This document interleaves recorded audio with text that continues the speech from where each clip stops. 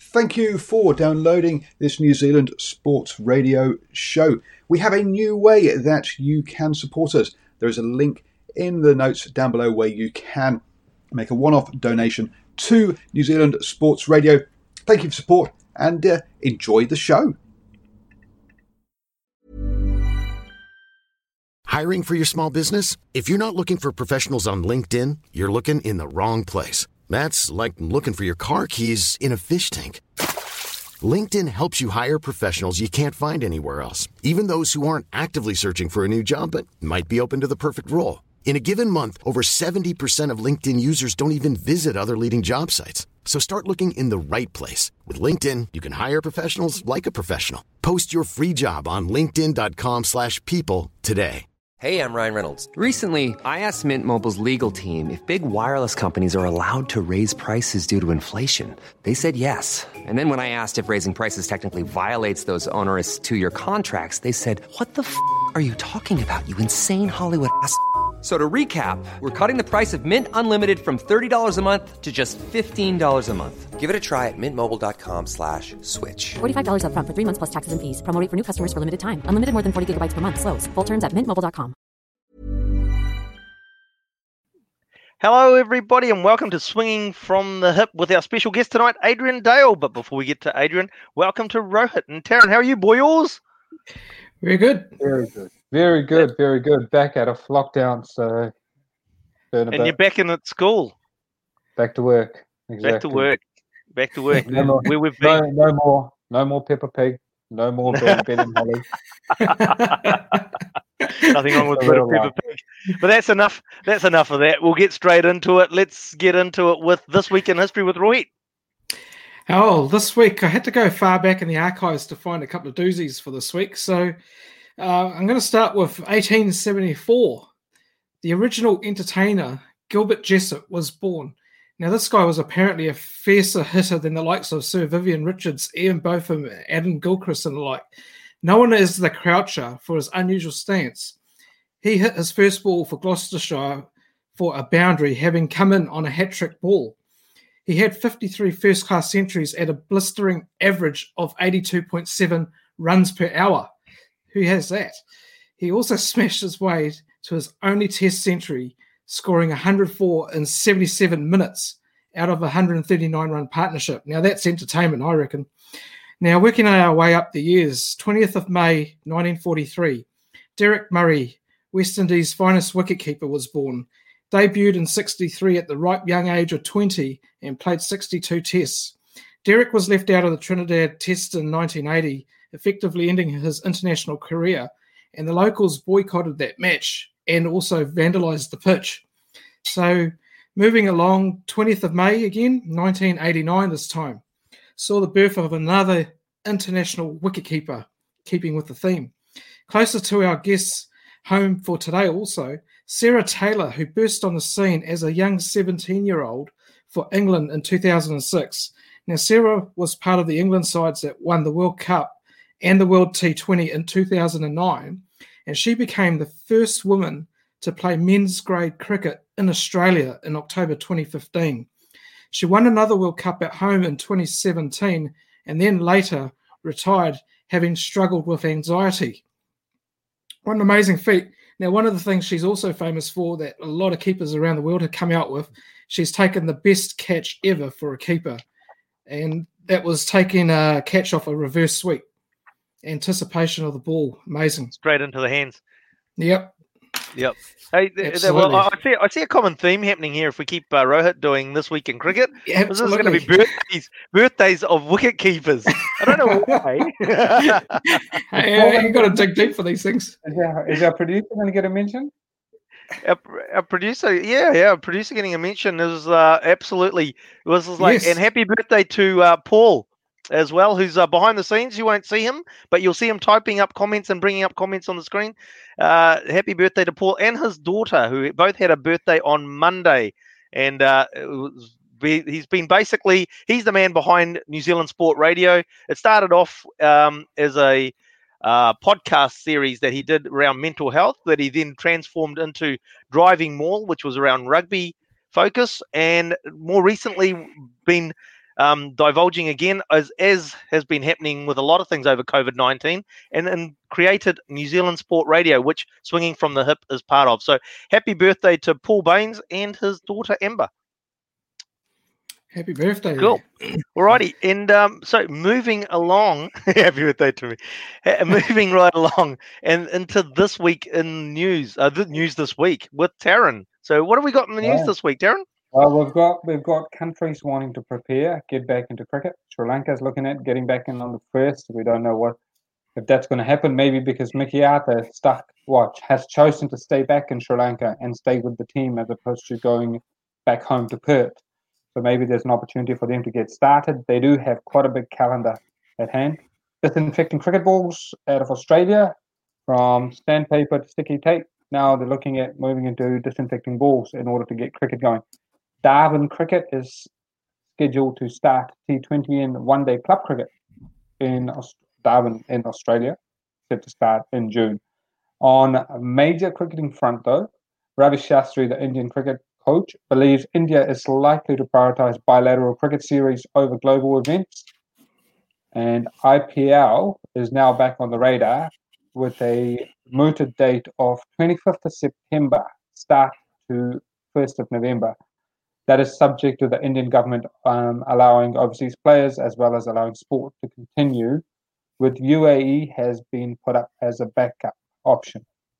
Former Indian IPL CEO has stated that the IPL is actually worth 70% more in revenue than any global tournament, which is probably why the Indians aren't too fussed about the World T20 and want to push it back. Apparently, it's worth 162 million New Zealand dollars just for this 1 year.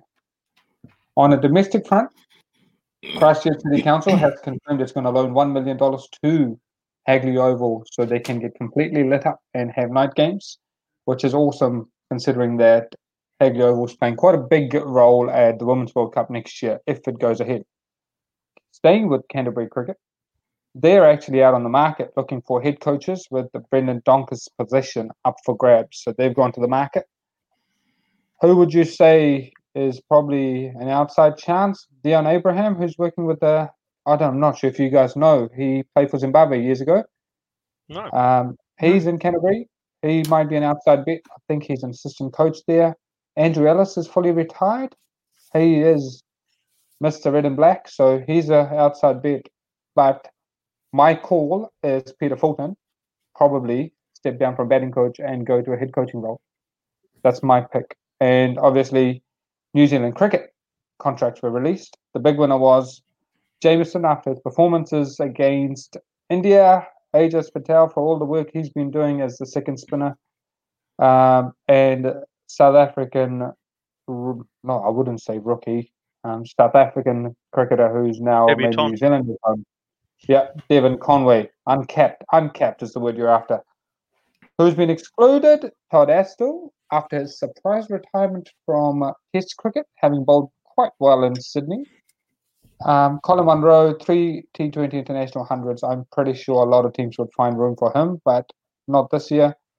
And Jeet Raval, which still harsh, but yeah, look, understandable. And I'm sure he'll make a comeback. Yeah, so that's the news internationally and locally. Thanks for that, Taryn. And a couple of things to unpack there. Obviously, with the IPL, you mentioned the fact that they're looking to get underway in September, but it really does come down to what the Indian government says, doesn't it? And then they've got the backup plan of going UAE to run the competition. I think, yeah, it will probably be behind closed doors. It is going to be TV content that they'd be looking for and their commercial obligations that they need to fulfill. And that basically does... Sorry, you carry on. You go. I was going to say, and that definitely then basically doesn't put a nail in the coffin, but definitely means the postponement of the T20 World Cup. Yeah, because that is, once every 2 years? But this has to be played every year, right? So IPL has to be played this year. And you've got to factor in the fact that it's monsoon season in India, so you won't get any cricket, even if there was no COVID.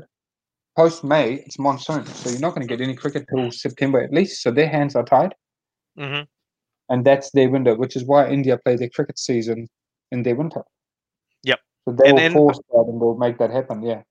Yeah, and I mean it'll be. I'm sure Australia will get a nice little kickback with the India tour of Australia to be confirmed with 5 tests in Adelaide.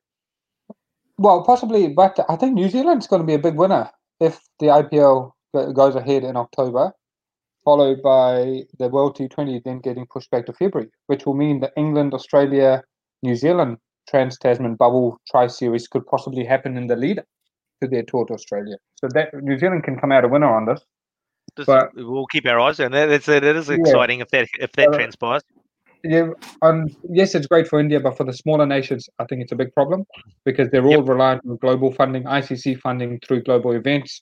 And I'm sure we can throw this out to AD. He'd know, he's been in cricket administration long enough that he'd be able to give us how the nitty-gritty works. That's it. We'll keep that in mind because otherwise we'll forget. So we will chuck that at Adrian Dale, our guest. That'll be coming up. Also, exciting news in that I think for New Zealand cricket again is to get another stadium that's got lights. And Hagley Oval is a lovely picturesque ground, and so for it to have lights, obviously to get it for the women's ODI World Championship. But it'll be there for all sorts of night test matches again, possibly at Hagley. So it's a great development, isn't it? Yep, absolutely. What's it like to play in the evening there? Yeah, what's it like, Taryn? Have you played in the evenings in Christchurch? We tried to when they tried to put these temporary lighting, like scissor lifts with lighting and all sorts of random things. It was a terrible day weather-wise, and it had to be tan. So we got a couple of times to train under it, just to test the lights out, which... Great concept, good idea, but yeah, the lights went flash then. What about you? Yeah, that's what I was thinking. I couldn't tell you. Tell you. No, that's fine. Yeah. And finally, I think just one of the things, obviously New Zealand focus there is with those NZC contracts. 3 really exciting players in terms of Kyle Jamieson, Ajaz Patel, and obviously Devon Conway. 3 players that we've seen. They're exciting players. And so there's a real sort of desire to see those guys out there in a black shirt for the New Zealand cricket team. Yeah, look, I don't think a lot of people would have seen Devon Conway unless you're cricket tragics, domestic cricket tragics. You wouldn't have seen him. Yep. I definitely haven't seen him. Like I've played against him a handful of times, but I couldn't tell you much about him. But Jamieson's, his record and his start of his career speaks for itself. Same with Ajaz Patel. Thoroughly deserved. I just question mark over the need to contract Conway. You could have shown some loyalty towards Munro for his recent success, and you could have still picked Conway. He'd still get a domestic contract, so it's not as if he's running off anywhere. He would have got it, and he could have earned it, just the way Munro's had to, hadn't Gawal had to. I agree with you. Window. Yeah, I mean, he hasn't proven himself at international, right? So to cue the jump and get a contract, that's a pretty big feat. It's a bit rough on Colin Munro, though. As you say, probably shows how much faith they have in him, and how many. There must be a long-term investment. It's got to be. Yeah. Well, he's still got to prove himself. Absolutely gutted for Munro, but there'll be enough World Cricket Leagues when they're up and running that will happily have him as their marquee player. Oh, absolutely. He's going to pick up plenty of T20 contracts. Check out his record in the Caribbean and the CPL. Yep. It's phenomenal. Yep. They love him over there. And I'd just like just to shout out to Ajaz, a local boy, lives not too far away from here too. So yay. It's great to see people from your hood. Well, Blockhouse Bay. We're stretching it a bit, Blockhouse Bay. Yeah. But apparently out of Eden Roskill originally. It's good to see him get a contract. Is that right? Yeah, well, Aaron was telling me on the weekend. He said they originally before he shifted to suburbs. Right. Hey, aren't they all from Eden Roskill? That's where Eden start. Hey guys, look, we'll that's enough from us. Let's carry on with the show, and we'll get this week's guest star on, which is Adrian Dale. Now, Adrian is raised in Wales and is a right-hand batsman and a right-arm medium-pace bowler who scored over 12,500 first-class runs and took 200 first-class wickets. He played exclusively for Glamorgan between 1989 and 2004. And just in the pre-show chat, I think Taryn mentioned he retired at the rather early age of 35, did you say? Yeah, 35. Yeah. 35. He was part of a 1997 county championship winning team with Glamorgan. And in 1993, something we'll get into a bit more when we get Adrian on, is that he was in this great partnership with the great Sir Vivian Richards. It was part of a record 425-run partnership against Middlesex. He's also had first-class games when he was selected to tour South Africa with England A in 1992. And in 2005, he immigrated to New Zealand, where he started his sports management career, working at the Cornwall Cricket Club, Squash Auckland, Auckland Cricket, and New Zealand Cricket as GM of Community Cricket. In February, that was in February 2020. He was also named in the New Zealand squad for the Over 50s Cricket World Cup in South Africa. So after representing England A at an earlier time in his career, he made the right decision in joining the New Zealand Over 50s Cricket World Cup in South Africa. Unfortunately, after getting named and making it all the way over there, the tournament had to be cancelled during the third round of matches due to the coronavirus. So that's a little bit of information about our guest tonight. That's Adrian Dowell, and welcome, Adrian, to the show. Great to have you on. Hi, guys. Yeah, no, pleasure. Been fun listening to you. That's great. Yes. Well, enough listening to us. We'll start listening to you now. So getting into the show, and as we'll sort of mention, there's some of your career statistics or bio there. I think we might dig into one of those factoids that we had. Was your partnership with Vivian Richards in 1993, 425. A record partnership at the time. I'm not sure if it still stands. You might be able to tell us whether it does or not against Middlesex. Tell us a little bit about that innings or against Middlesex. I promise I won't take you through ball by ball. Listen to it. Taryn was wanting a ball by ball summary. It's still a Glamorgan highest partnership record. I think it's still in the top 10 record of fifth wicket partnerships in Wisden.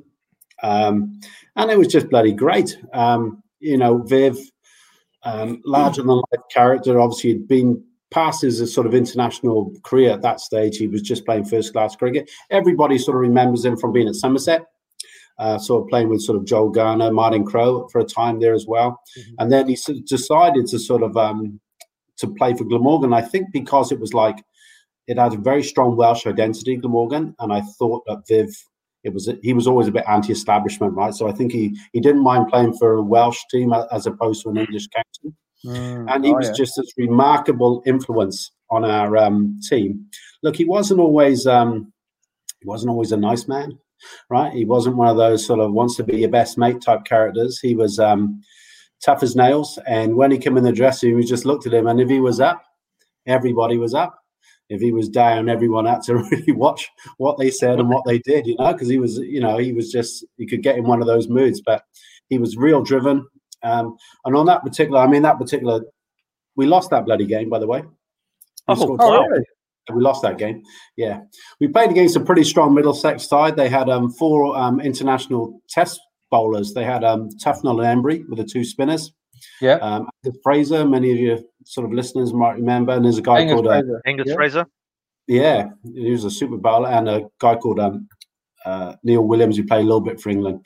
And one of my favourite stories in that sort of innings was it was surprisingly a hot day in Cardiff in Wales.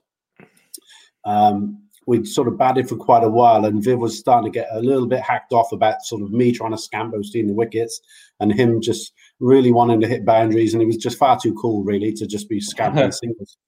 So he pulled me up to the middle of the wicket, and he sort of running close. He goes, "Now look here, youngster," he said. He said, I ain't running. I ain't running no threes. He said, "We'll take easy tools to the boundaries." He said, and. No, as he said, we're running no threes, maybe some easy twos to the boundaries, the odd singles, but God willing, we'll be dealing in boundaries. That's what he said to me. He just had that manner about him. He was so cool. AD, how many runs did he cost you in those 2s and 3s and singles? Let's be honest. How many did he cost you? But not that many probably. But he was just great. He just There was this one time I remember. In cricket, sometimes as batters, we've all that feeling when you've just hit the shot and it's pinged off the middle of the bat, fast outfield has hit the gap, and it's four. Yeah. So, but I've done it, and because I'm young and I'm enthusiastic, I've run down the sort of track, and Viv hasn't moved from his crease. He's still leaning on his bat handle. And he just said, "Good run, man, you sporty shot." That's what he said. You gotta love it, eh? That's awesome. That's the way it was. So you go, I'm just coming down to shake your hand. So how many years did you spend, AD, with you guys? 2. He had 2 seasons, and one of them was a bit cut short from injury as well. But the first year he came, we won a sort of one-day title. He really inspired the team. So we had this strong Welsh identity, a really good core of young Welsh players. Many of quite a few went on to play a little bit for England, like Steve Watkin, Robert Croft, Steve James, those sorts of players. Not Matt Hugh Morris, guys that played a little bit for England, but they were really good county players. And he was the spark that just made us sort of believe in ourselves, because we were the whipping boys before that. Glamorgan was the rubbish county. Everybody sort of whipping boys. Was there more around belief? Because like Glamorgan, you always from the little. So when I was quite young, still living in India, there was a proper smorgasbord of county cricket live through the early 90s on television, and you pretty much got all sorts of cricket, and we used to watch it, and you always felt Glamorgan cricketers were like nuggety cricketers, like they were ready to scrap kind of cricketers. Is that how you describe Glamorgan cricket, or were they quite soft and low? Auckland-like cricket sometimes. To be honest, I think we did go through years where we were soft, to be honest. Yeah. And it took us a wee while to sort of understand, the competitive environment. And, we probably just lagged behind a little bit on professionalism as well. When I first turned up in Glamorgan, played in 1989, you finish a game of cricket and then it was hands up, lads, who wants a lager, hands up, who wants a bitter, and it was that sort of environment. That's the way it was. When I played county cricket in 1989, I played in Headingley in Yorkshire, and at lunchtime during a first-class game, you went to the table and everyone had a beer on the table. In 1989. No one drank it, but it was there for you to drink if you want. I mean, it's ridiculous, right? So it was just that sort of getting into the sort of whole professional side. So it was people like Viv, Wakal Yunis, when he came to us in 97, along with coaches like Duncan Fletcher at the time. They really sort of lifted the standards, and we had a period there where we were a very competitive team. So what's Duncan Fletcher coaching Glamorgan for a period of time? Yeah, so when we won the county championship, he was the coach. So that elevated him to the English ranks. Yeah, he went from there to England, and I did see one of the sort of live comments come up earlier asking about why Wales doesn't play as a sort of international sort of team like sort of Scotland and Ireland do. And it's because I guess Wales, some time ago, they basically decided to join that professional setup. So if Wales were to go alone now as an international team, they'd have to, Glamorgan as a county wouldn't exist anymore. There would be no professional funding. You'd lose all that revenue. And potentially it could be to the detriment of Welsh cricket, not to the benefit. That's just what the decision has been made to do. But I remember, because Duncan Fletcher left Glamorgan to coach England, he's got together with our CEO at Glamorgan, and he said, look, I want my team to have a sort of a practice match before a one-day series that was coming up. Can't remember who was against. Can we arrange a Wales versus England game to warm the guys up? He said, we'll play at Glamorgan. Glamorgan can make some good coin out of it, so it'd be great for Glamorgan.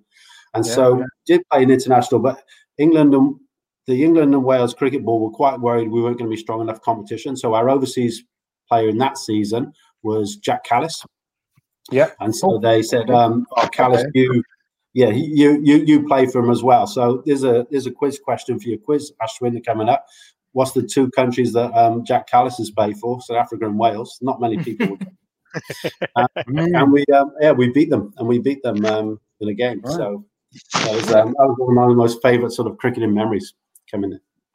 And And was that quite embarrassing for England, or did they just kind of shrug it off as a little? They shrugged it off, but at the time they were pretty embarrassed. Yeah, and they had all the players there, the Flintoffs and the Andersons and the people like that. Yeah. When they dropped to Wales. Did you play? Sorry, did you play that game? Yeah, I played that game. Yeah. How'd you get on? Oh, jeez. I think I bowled pretty well. I'm not even sure I got in. Oh, easy. Yeah. Like 8 wickets or something. Oh. Yeah. Jack Keller scored the runs in. Yeah, he got a few, but I think we just kept them, bowled them out quite cheap. Eddie, who's the best pro you've played with? International pro, like the overseas players you've had. Yeah. Well, probably the ones we've been mentioning here would be hard to. I mean, Viv Richards, just amazing. Callis. My very first pro when I first turned up was Ravi Shastri. Now, obviously, the Indian coach. And he was great for a young player like myself because he was really keen to sort of stop this sort of senior players with senior players, junior players with junior players. He wanted to integrate this whole team together, and he always made an effort, like to do throwdowns with you and sort of mix and mingle and that sort of stuff. So he was great in that sort of way. And Callis, I mean, what a player! But my personal favourite was Waqar Younis. He just amazing guy. He just ran in for us all season when we won the championship, whether it was from April through to September, first session, last session, whether it was bloody cold or hot. He just ran in for us all season, and he was the difference. He was just a remarkable bowler. Just loved him. I've never seen so many a bowler get so many wickets with full tosses. When he got that reverse swing going, you might be fielding cut thinking, oh, that's a stinking delivery, looks shin high, full toss, and the batter just miss it. And you talk to the keepers and slips, and they said, yeah, but it just swung 2 foot in the air, so. Oh, that was at 91, 93, around that time. No, sorry, I was remembering my date. So Waqar was 97, so Callis must have been sort of 96, something like that. Yeah. Oh, nice. So Kasparovich was a great pro as well. So he played for us as well, the Australian. So he was a really good, what you call, he didn't quite have that X factor, but he was just a really great pro. He was a fantastic guy as well. Well, I suppose that's a good time to sort of get into one of our topics for tonight, or unpackage it. It's got multiple threads in it. We're going to sort of talk about the domestic setup in the UK. So we'll get you to sort of go into how things work, because obviously we've got the county championship, we've got the 100, which is the UK version of first class sort of 50 over cricket, and then we've got the Vitality Blast, which is the UK version of T20 competition.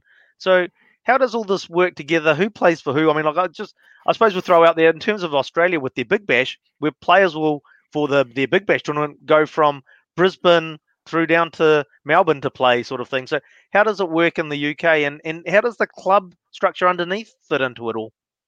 It's a lot to unpackage. Can you tell me?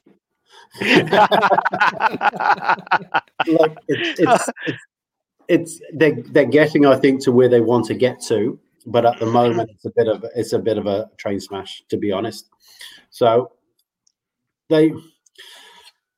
it's really evolved the county game. I think some of the big things that's happened in history, from the time they started doing central contracts, I think it was around the year 2000. I think that was a massive sort of step up for the international game there. And then they obviously then sort of went 2 divisions in the county championship. And I think that was a much better idea than trying to get rid of counties, because it just, it's almost became like a Premier League and a sort of, the division below, like football. Below it, Division 1. Yeah. So that's the way they sort of work it. And obviously now they obviously need that sort of T20 type county championship. But, there's too many counties, right? To structure a whole T20 tournament, it's tough. It's tough to do it. So they've decided they want to form this, I think it's 10-team, 100-ball competition.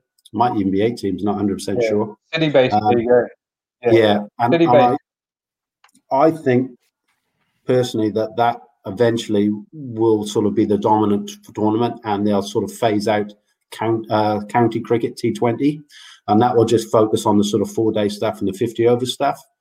That's the 100 bash, because I mean counties are getting these franchises are getting like £1.3 million per county to sort of run these teams. They're bringing in the big stars. I mean, the Welsh Fire or something, whatever they're called. We're going to have Steve Smith playing from this year and other sort of big names. So I think they can't have all these going on at once. They need to sort of start to push some away. Yeah. How will so that's city based, right? Yeah. So let's take Glamorgan per se. You've got Welsh Fire. What counties are now going to fall under or create the Welsh Fire? Is it just Wales? Is it like Glamorgan or would it be a couple others? It's a franchise system, so they can pick. So people like so the Welsh Fire was going to be like Bairstow was going to play from Johnny Bairstow. I mean, so Tom Benton can play. Yeah, totally. Look, and I saw that thing pop up there about the standard, and it's I think that the standard of domestic cricket in New Zealand is totally underrated. And I've thought that.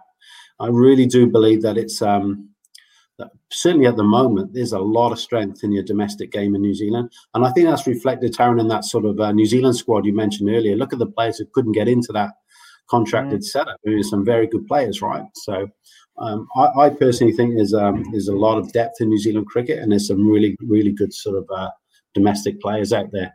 I mean, county cricket, I think, is becoming a little bit Division 1 and Division 2. So those Division 1 teams up there, when you've got all your England players and stuff, clearly they're very strong. When they're not there, I would say that's the New Zealand Provincial is more like a Division 1 team. That's the way I see it. Where, the Division 2, but there's things below that. But certainly the club cricket in New Zealand, certainly in Auckland, where I most experienced, is much stronger than the club cricket I ever sort of saw or played in the UK. So I temper that by saying my experiences of club cricket were only around the region I brought up in, but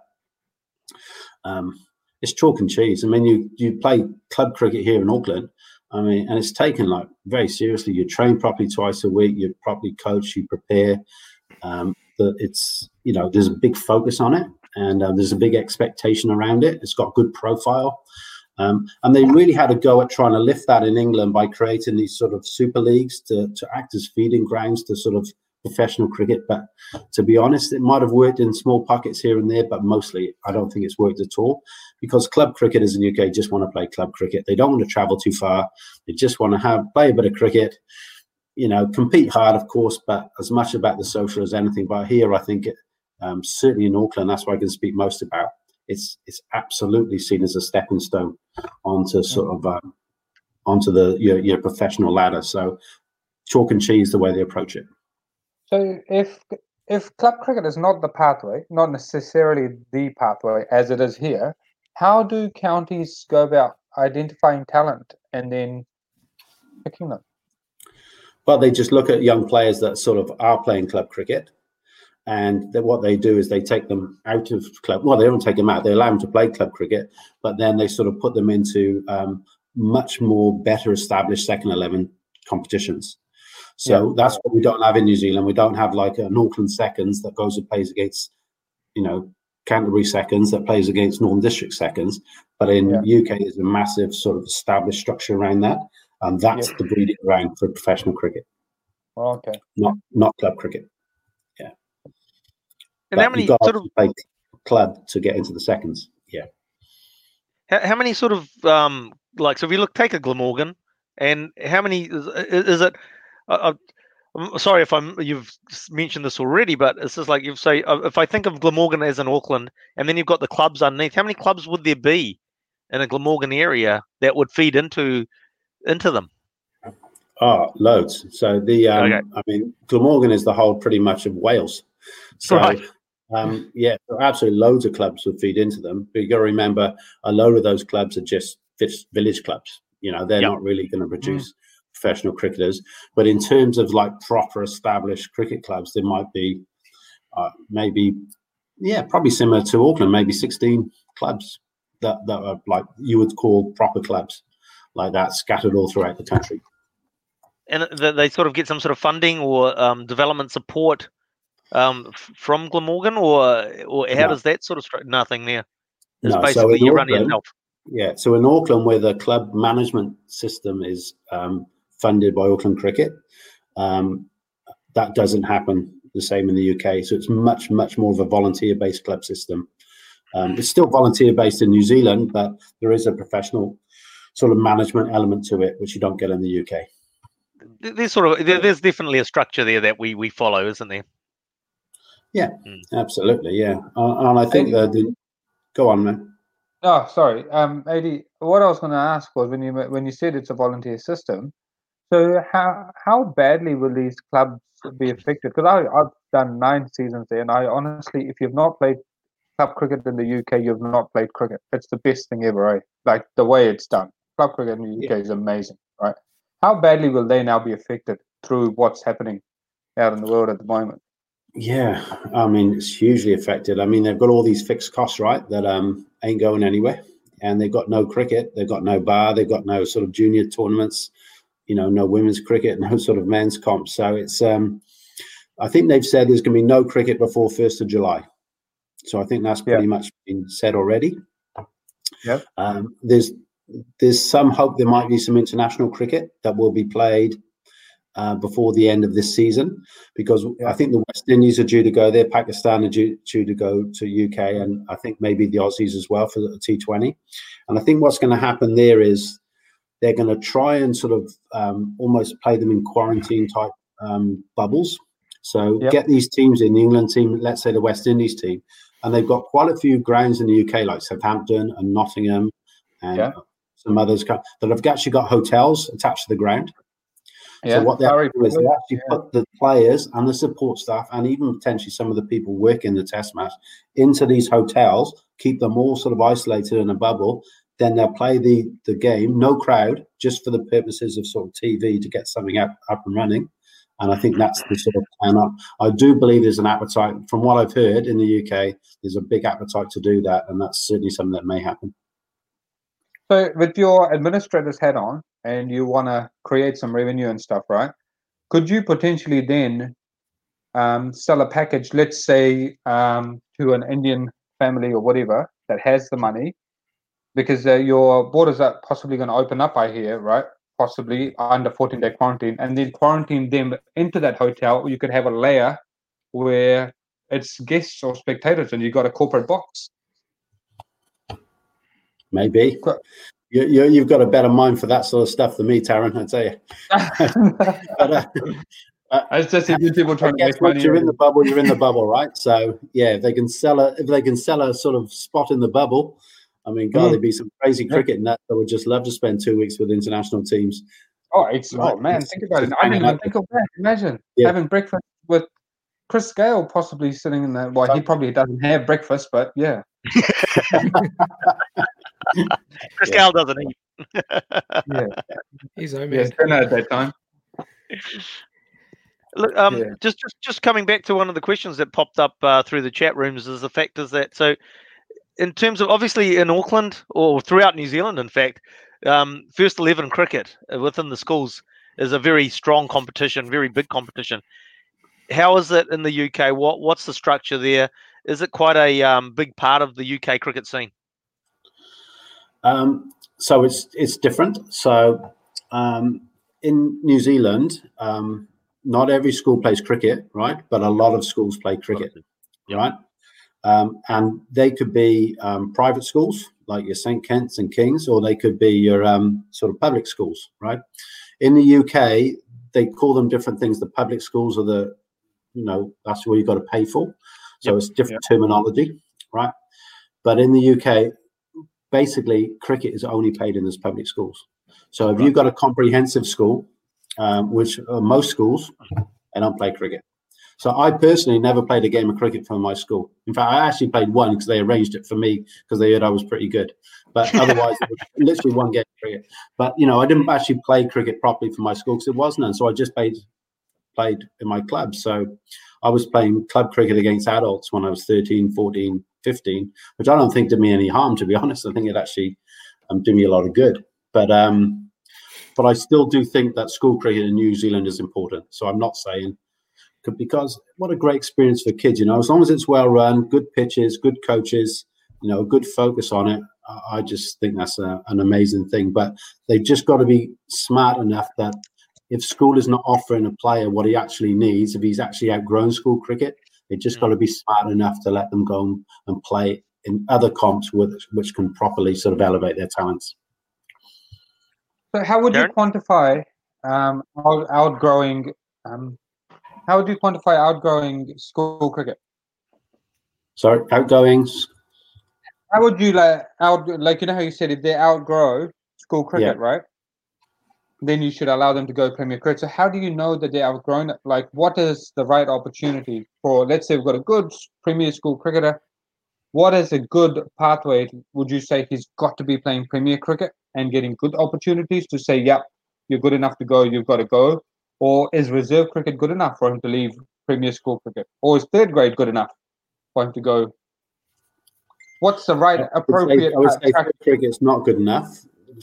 Reserve cricket, borderline. If you're a really good schoolboy cricketer, you'd be wanting to sort of, if you were leaving school cricket, you'd be wanting to play in Premier Cricket, I would say. Yeah, that's what. And in your chosen position, you're not there to make up numbers. You're there to dominate. Well, you got to be good enough.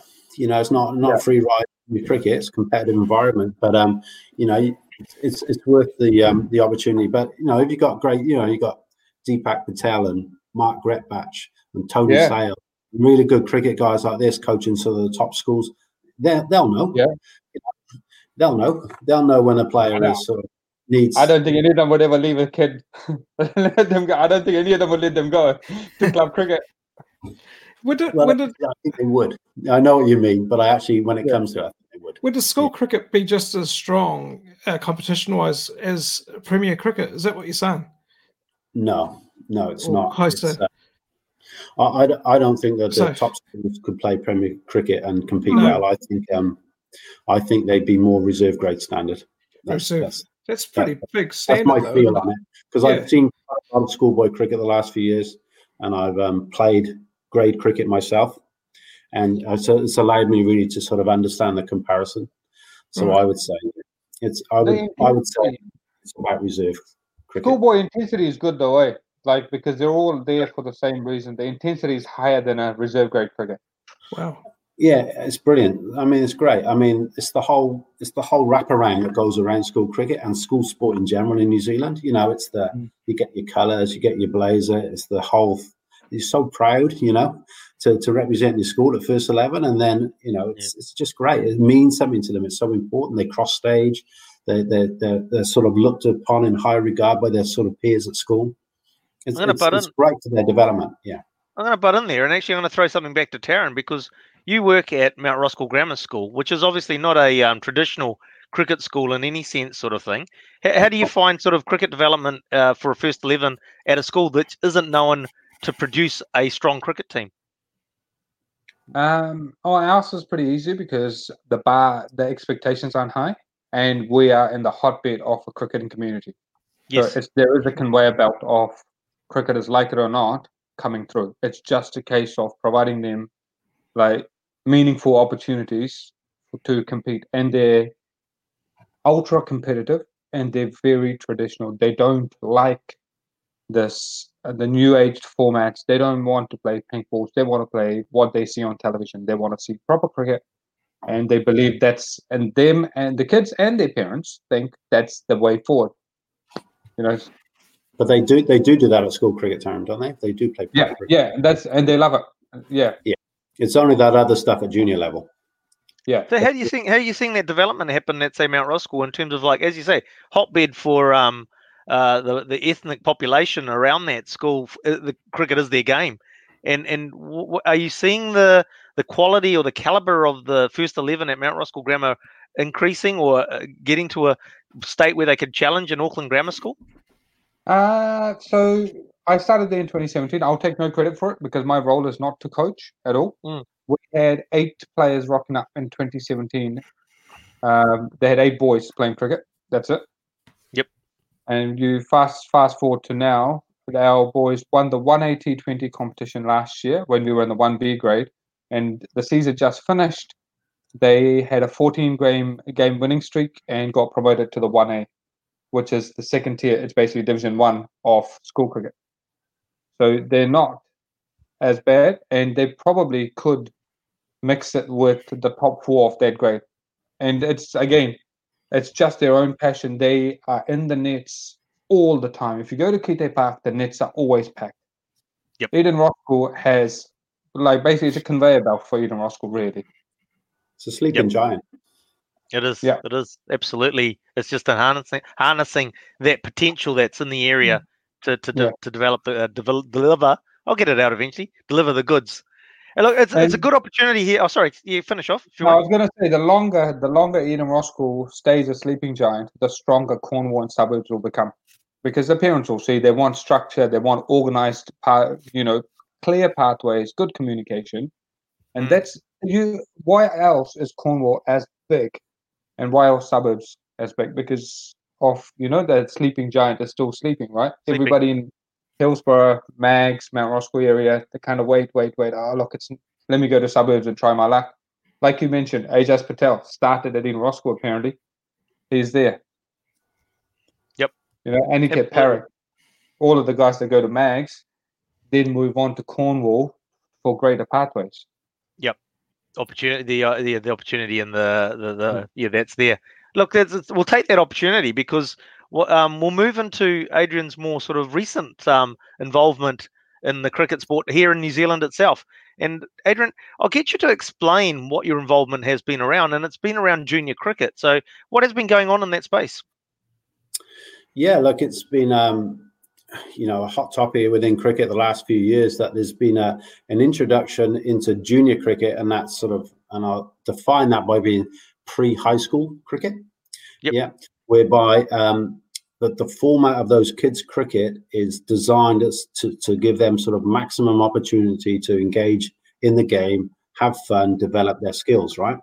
And not, as it used to be before, was taking those kids and popping them into, like Karen said, what they see on TV, 11 people, when you're out, playing off full-length pitches.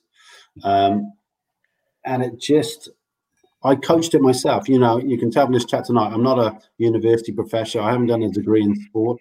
I'm a cricket person through and through. And I've seen it with my own eyes, with my own kids and these other kids coming through, that it was just putting so many people off the game. It was putting the parents off the game.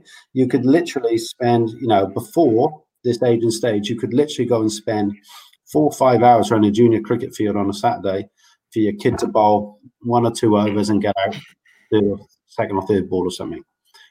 That's not going to want that. Kid's not going to come back. There's got to be a penalty for like getting out and something like that. But I'm not got to believe it needs to be that harsh when they're that young. They're not going to learn the game sitting on the side. They just got to get in there. If you play with less numbers, there's more gaps, there's more running, more fielding. It's more dynamic.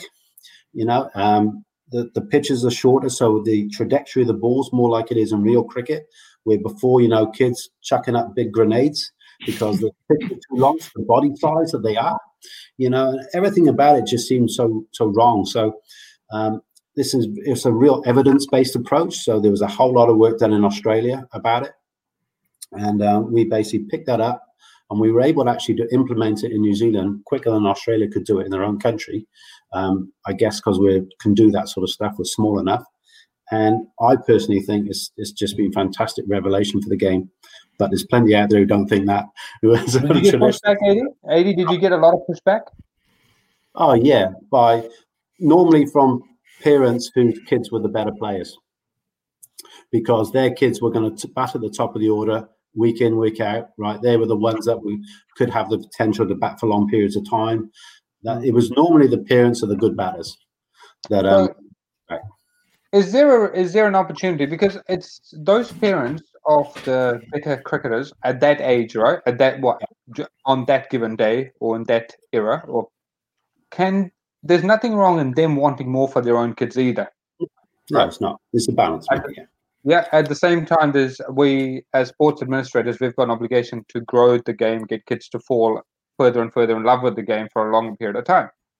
Could New Zealand cricket there potentially look at 2 models? You got your performance field where these kids continue to go on that track, and a participation field, and you choose, if you go there, you understand the risks involved, and you can always go back to this side to continue your development. Not so much of a choice of one or the other. I think we should keep the one, which is just bulk standard club cricket, which is the age and stage. But what's happened in years 7 and 8, it's already happened, is that there's an opportunity to play on Sundays in more of a traditional format. It's not totally traditional, don't get me wrong, but there's more opportunity there for people to play a longer format, to bat for a bit more of a time. So it's that involvement, right? So along the pathway. Then they get to high school. Then I personally think at high school, that's where you should start. Then, of course you're still developing, but that's where you need to start bringing in, 11-a-side cricket and in more traditional formats. It's a pathway. We don't need to push these kids too soon. We just push so many out the game. The good ones play anyway, right? We just got to keep and probably the rubbish ones, because they're not going to enjoy it if they're not any good, are going to fall away anyway. It's that whole big bulk in the middle, right, that we want to keep on, because they're all the late developers, because we all know kids cricket is always dominated by those that physically mature better and quicker, right? So we want to keep that middle group together so they have a chance of developing later. We've got to keep these kids in the game. That's my blurt. So little Johnny, who's outperforming everyone else in that age group range, what's your thoughts around maybe bumping them up one level? I have no problem with that. Because like yourself, you mentioned earlier on, you playing with adults in your younger age, that type of thing, and I think that's a good benefit for these younger kids that have actually got a bit of skill behind them to be able to jump up a level or two and be playing ahead of the other kids that are behind them. I have no problem. There's obviously the social thing you've got to take into account. Obviously, kids mix with kids in the same year group, right? So if you bump them up levels, they're going to be with older kids. So are they going to fit in? Are they going to enjoy it from a social and fun aspect? But from a cricket perspective, if the kid can handle that, I'd say bump them up. Yeah, totally. That's probably more. What age did you take cricket seriously and go, oh yeah, this is when this is me. This is what I want to pursue. I didn't play a game of cricket till I was 12. Yeah. Right. And by 15, at 15, I scored a men's first 1100. Okay. So, and in those 3 years, you just fell in love with the game. Totally. I was falling in love with the game before that. It was just, you couldn't play cricket before that. So there was incredible stuff or anything like that. Yeah, right. Yeah. So at the age of 12, you could hold a bat though? Or were you learning to hold a bat at that stage as well? No, it was always messing around on the side of the field. So very informal play. Just messing around with the mates in the nets, just playing, but not in any structure whatsoever. Watching family hanging around the cricket club. Yeah. Were you watching family hanging around the cricket club, and then when you could pretty much scull a pint, then you could take the field. At the age of 12. When you can put a pint away, son, you join our team. Hey, I'm just gonna drag it back from the pint, and we're just gonna ask a question that goes back to a bit of an earlier discussion. Ticket prices in the UK. Basically, small grounds, are they affordable, or because they've got quite small grounds over there, haven't they? And so they can actually charge more. Well, I'll call them inflated prices, for want of a better term. Yeah, look, demand and supply, right? It's just we're desperate for crowds in New Zealand to go to test matches. They sell out and they play top dollar. Yeah, they sell out for the first 3 test matches of every single test match. What's the ground sizes in the UK for cricket grounds? I've heard 10, 15,000. Is that correct? Or is that wrong? So, Lords is more like, I'm guessing a bit here, so I'm sure someone I think it's around 25 Lords, that sort of number, maybe 20, 25. Oval's probably reasonably the same, I guess, but the others will be smaller. You're right. You get into that sort of 12 to 15. So effectively, where we're trying to sell out Eden Park or, in back in the day, or even your Lancaster Parks and the like, where you've got 30,000 to plus. It's just like in the UK, you've got smaller grounds, niche grounds. So we say in Lords is 30K, so that's at the bigger end. But you've got a niche sort of, and you can then sell it out at a test match level as well, can't you? Yeah, absolutely. Yeah. Aren't we crying out for one in Auckland? You know, a ground of about that 12, 15,000. 15. Yeah, and then you'll basically it's an interesting dynamic, isn't it? Because at the moment you play it at Eden Park, and during the week, on the weekend you'll get more, but during the week you'll get 3,000, 5,000 people turning up. All of a sudden, it's at a smaller ground, and people go, "Oh, I might not be able to get in," and you're getting more people turn up. It's a weird thing that'll happen. So we'll bring it back on track, and we have got another question. So and it's a very valid point or topic to discuss. Now we're moving from junior grades to youth grade, and it's for all sports. It's not just cricket. You see a drop off in high school sport in general, and obviously in cricket as well. What can be done to keep kids in sport, and so that when they leave school, they actually carry on with clubs as well? Yeah, geez. I think we all know the answer to that one, right? it's crazy. I think, look, I can't remember what the figures were now, but there has been a big decline in schoolboy cricket over the last sort of decade to 15 years. If you look at the graph, falls off the cliff. But what that graph doesn't show you that at the same time, a lot of those kids that would have been playing in school cricket are now playing club cricket. There are now youth league options in Auckland, for example, where kids and so what that graph showing that would probably much be a smaller drop because a lot of those kids are choosing to play at clubs. And I think cricket, I can only really speak for cricket, just hasn't adapted its offerings quick enough. You know, it's very traditional, very sort of stuck in its ways. And it, you know, when the sort of world is changing around shorter format cricket and that sort of stuff, schools were still offering you traditional, you know, longer format sort of stuff now. And it's, I think, yeah. I'm going to say, I'm going to absolutely agree with you. And I'm going to butt in because I'm going to say, like, you know, we talked about last week's show when we had Hussein Hanif on and talking about diversity and the Pacific Island element that's around in our Auckland schools anyway. And the fact is that getting them into the game, and it's just like the longer formats of the game don't appeal to them. So it's introducing the shorter formats, maybe the less people on the field type thing with the junior sort of thing, just introducing that sort of different element to it that brings the smaller teams and 8-player teams or something like that. Totally. What do you think? It, you know, I think try it. But I think the important thing about those sorts of leagues to develop is, you know, it needs a catalyst, but then it almost needs to be run by those guys themselves. You know, to have sort of administrators sitting at the top saying, "Oh, this is how I think you should play cricket," ain't going to get them playing cricket. Yep. You've got to find the leaders in there, and they'll drive their own cricket if they're right. And this is what happens in the Indian community, right? There's the passion is there. People drive their own tournaments. They drive their own competitions. You know, it's sometimes administrators can get in the way. You know, you think you're trying to do good, but you're actually doing bad sometimes. What you're basically saying is the best people to make decisions about their future, their pathway, is the people themselves. Totally. Yeah. Yeah. But what do you need? Probably the facilities. So is that where club cricket, is that where you see club cricket going? More satellite teams, especially around the one-day space, you know, the participation space, where more satellite teams, more close shop teams approaching clubs and going, hey, we want to put a team in. We'll just pay a set fee and we'll run our thing. We'll adhere to your club policies, values, but we'll run our thing. Is that what's going to happen, you reckon? Well, that happens now. I mean, there's 100 odd teams that play 40 over Saturday afternoon cricket in Auckland that do exactly that.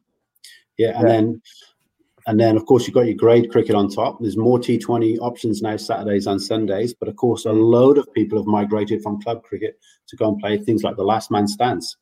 Because, again, that suits what they want. They don't want to give up all their time on Saturday. They get too much in the year from the wife.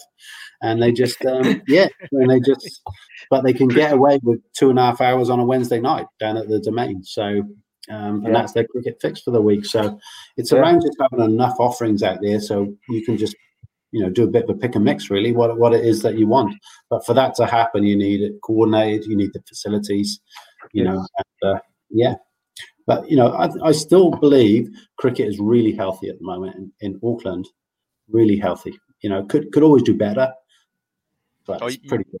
You always want, I mean, that's the thing, is that you always need to strive to do better, because if you're not, you're standing still. If you're standing still, you're going backwards. You mentioned earlier I went to South Africa for this World Cup in Cape Town. Yeah. Yep. So we played around Cape Town. We only got to play 2.5 games, believe it or not. And but talking to the other teams that played, the standard of pitches in Auckland, much better than Cape Town. Tell you now, much better. Really, it really surprised me. I was expecting to go to Cape Town and just being absolutely amazed by their facilities. And they have got amazing facilities, but the pitches, I'd take Auckland any day. Oh, yeah. It was a bit of... Yep, sorry, Taryn, where you go? You played Como AD, that's why. No, well, I think At Como, you're like... Last year I played a place like Devonport Domain was amazing. Yeah, Papatoe, what a pitch that is. Wouldn't mind. No, right. Number one? That's On the number one? Amazing pitch. Takapuna. What a great pitch at Takapuna. Yeah. So there's a lot of great club pitches around at the moment. Yeah. Absolutely. Nah, I do agree. That's why they need to go back to the regulation, save themselves $70 a ball, Don't use the turfs. It's a graveyard for bowlers. Just go back to the regs. Well, mate, you might have to expand on what regs are. Oh, regulation balls. They're tear down the turf cricket balls. They are $70 cheaper than a turf cricket ball. Club cricket uses that because it is a pathway to Premier Cricket, first class cricket. But with pitches getting better and better, especially last year when it was a dry summer, the wickets were wicked, which made it tougher for the bowlers. But that's how you separate the men from the boys, so the high performance element comes into it. So, yeah, it's perfect. Yeah, it was really good. Absolutely. Well, I might just sort of see, have you got any more questions there for Adrian there, Taryn? I've got one. Yes. Yep, where you go, mate? Before you get away, I've got a little quiz for you. And this is more based around the players I remember from the 90s that I think you may have played with or coaches you've played around.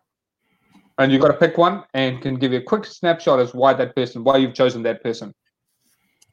I'll try and go in an order. All right? Duncan Fletcher or Keith Fletcher? Coaching. Duncan Fletcher had the magic touch. Just everything he touched. He started in club cricket in Cape Town. He took an unfashionable team. They won the grade. Went to Western Province. They were nothing. They won. Came to Glamorgan. We were nothing. They won. And then did amazing things at international. He's got the man management skills plus the technical skills. He's a man management skills. Totally. He's a great. Yeah. His TV persona is his TV persona. He's not that person with the boys. So he's a great guy. Okay. Salisbury or Schofield? Salisbury, I would say. Yeah. Salisbury, I always thought when I faced them both was the more complete bowler. For Rohit and Ashwin, they're the two leg spinners that played for England. Yeah. All right. Ronnie Irani or Adam Hollyoak? Oh, geez. I'd say, look, Adam Hollyoak for me. Yep. I think, again, just a bit more combative and, just offered that a little bit more. Yeah. Oh, yeah. Okay. Ramprakash or Hussain? Ramprakash and Hussain. I'd take Ramprakash in county cricket and Hussain in international cricket. What difference being? Well, Ramprakash was just an absolute beast at county level. But when he went up to that international level, he wasn't quite the same player. He was sort of like a bit like a Graham Hick. Absolute masters of first-class cricket, but goodish international players, but not stars. But Hussain at his best was a star international player. So that's what I think. Okay, yeah, fair enough. The reason I asked about Hussain and Ramprakash was I was reading a Keith Fletcher article this morning. Right. Yeah, and he talked about the two of them, and he pretty much said Ramprakash, and he said he regretted having, looking back, he regrets playing Ramprakash in the Caribbean, and Hussain probably would have played those 3 test matches in 92 or when he coached, or 95 or something. And he said, look, Hussain would have done the job. He just had that steely reserve to succeed, which Ramp, not that he didn't, but I'm reading from the article, he said he felt there's something missing, looking back. Yeah. So we've got Neil Fairbrother and Roger Toos. Is that a decent comparative? Look, I think that when I was playing county cricket, I definitely would have had Fairbrother as the better cricketer. But I mean, then obviously Toos made the swap, didn't he? Came and played in New Zealand. He was fantastic. So it just shows a guy gets an opportunity, how they can sort of rise to the sort of occasion. And I mean, hats off to them both super players. Yeah. Yeah, for your brother then. Okay. Tufnell or Giles? Sorry. Before you jump in, can I going back to that last one? Is there an element of different styles of wicket that made it easier, or meant that suited New Zealand cricket more than English cricket? Maybe. No, I'd say the sort of wickets between New Zealand and England are actually reasonably similar. I just think it was opportunity. And he was just one of those players that just didn't get an opportunity in the UK. And when it came in New Zealand, he just was ready for it. Cool. Yeah. All right. Tufnell, Giles? Tufnell by a mile. Really? By a mile. Has he got Ashes? Has he got an Ashes to show for? Mate, you didn't ask me what they got in their cupboard. How are they good at their bowler?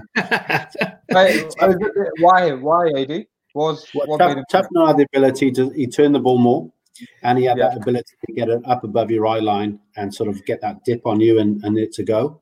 With Giles, just he basically darted it accurately, but that was his style. But he didn't have the skill set Tufnell had. And Tufnell was a lad as well. He seemed as if he was an absolute lad. A guy called Alan Butcher played for Glamorgan. He was one of my captains, and he was with Tufnell at a previous county. And they were all sort of training, and Tufnell sitting on the side having a fag. And he said, Tufnell, are you joining us for training? He said, I can turn it on glass, mate. That's what he said. You know what that reminded me of? Yeah. Bruce Martin. It reminded me of Bruce Martin. Yeah. Absolutely. Okay. Now, close to the home for you. Final comment though. Let's listen to him and Vaughan on some of their cricket shows afterwards, and you realise that part of that was a front, I think, and that actually, especially international level, he perhaps wasn't given the confidence by his captains there to show how good he was as an international cricketer. He wasn't necessarily given the fields he needed or wanted, or the confidence to sometimes, I think. Whereas you say Giles kept it close and always kept it tight, which is which is why one of them made it international. The other one didn't perform good enough. Yeah, he provided control, Giles, in teams where had good seam attacks, and that was his role. Remember, he came over the wicket a lot. That was a Duncan Fletcher tactic. Yes. He got him to do that. It was a control tactic to rest up, just let the seamers rest and come back. Yeah. Devon Malcolm and Caddick. I personally would say that I think Caddick would pip Malcolm as a bowler in my eyes. I think he just. Who was scarier? They're both pretty scary because they're both. They could both hit you hard. Malcolm at times he could bowl those devastating spells like he did against South Africa at the Oval, but he was also prone to sort of spraying it a bit, where Caddick never really sprayed it that much, so he was just a bit more at you. But you say about Viv Richards, mate, sorry if I just digress him. In the second season with us, he was having a bit of a bad run, and he was having these sort of it was these sort of standard English county seamers that were getting him out. And then we went to play Derby at Chesterfield on a fast wicket, and their opening attack was Devon Malcolm and Ian Bishop. And all us other sort of county players who have been doing all right against these other sort of county medium pacers, suddenly we saw it. Viv just capped it, went out against Bishop and Malcolm and just whacked them to all parts of the ground. It was just like, that's the master blaster right there, and that's international cricket. And you just amazing. Oh, was Bishop playing at the time for the West Indies? I guess. Must have. Yeah. Okay. Robin Smith or Graham Hick? International, we're talking.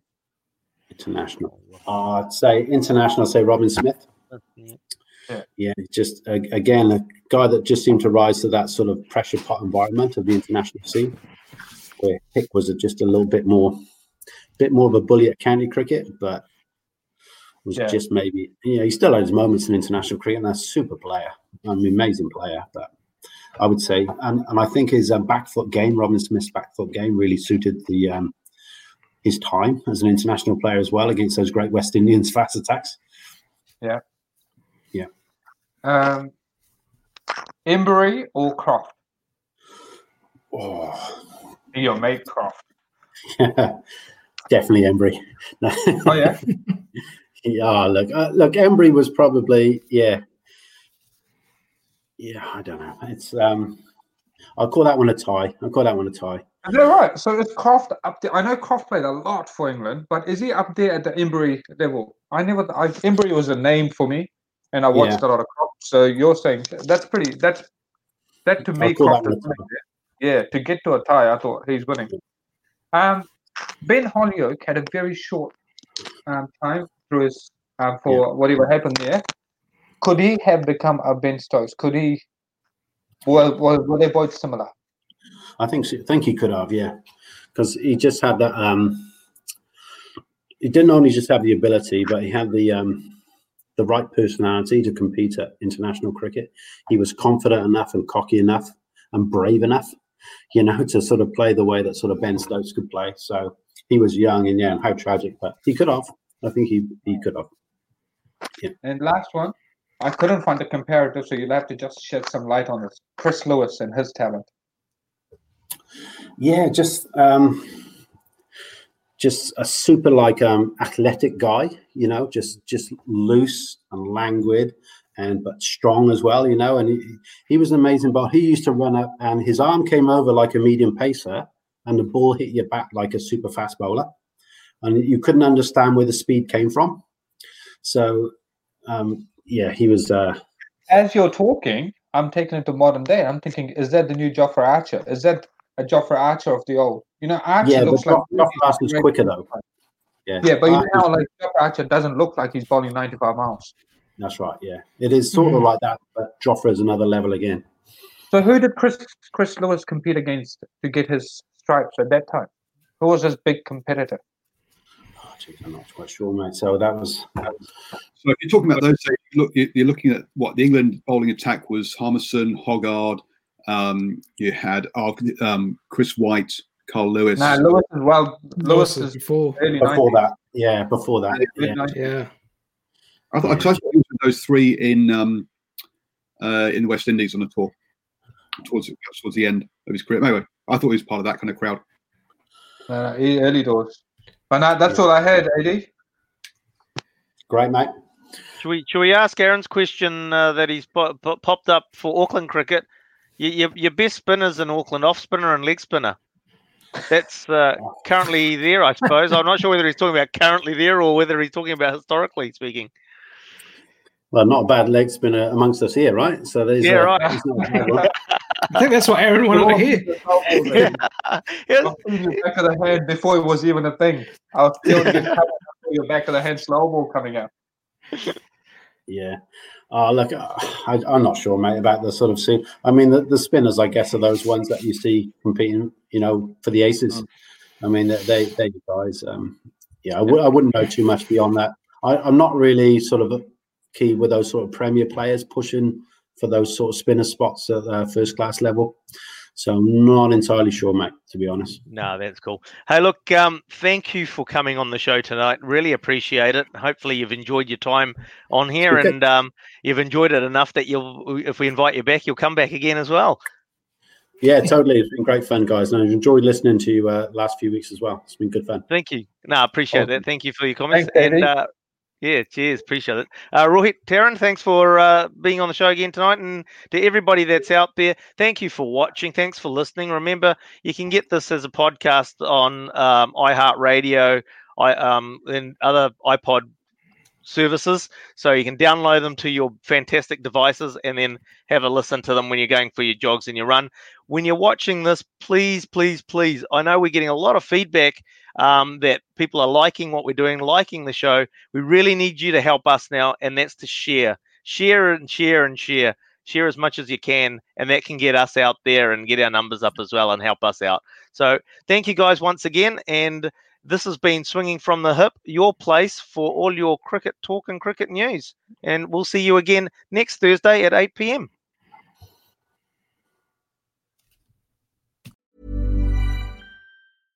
Imagine the softest sheets you've ever felt. Now imagine them getting even softer over time. That's what you'll feel with Boll & Branch's organic cotton sheets. In a recent customer survey, 96% replied that Boll & Branch sheets get softer with every wash. Start getting your best night's sleep in these sheets that get softer and softer for years to come. Try their sheets with a 30-night guarantee. Plus, get 15% off your first order at bollandbranch.com. Code BUTTERY. Exclusions apply. See site for details. Mom deserves the best, and there's no better place to shop for Mother's Day than Whole Foods Market. They're your destination for unbeatable savings, from premium gifts to show-stopping flowers and irresistible desserts. Start by saving 33% with Prime on all body care and candles. Then get a 15-stem bunch of tulips for just $9.99 each with Prime. Round out Mom's menu with festive rosé, irresistible berry chantilly cake, and more special treats. Come celebrate Mother's Day at Whole Foods Market. Planning for your next trip? Elevate your travel style with Quince. Quince has all the jet-setting essentials you'll want for your next getaway, like European linen, premium luggage options, buttery soft Italian leather bags, and so much more. And is all priced at 50 to 80% less than similar brands. Plus, Quince only works with factories that use safe and ethical manufacturing practices. Pack your bags with high-quality essentials you'll be wearing for vacations to come with Quince. Go to quince.com/pack for free shipping and 365-day returns.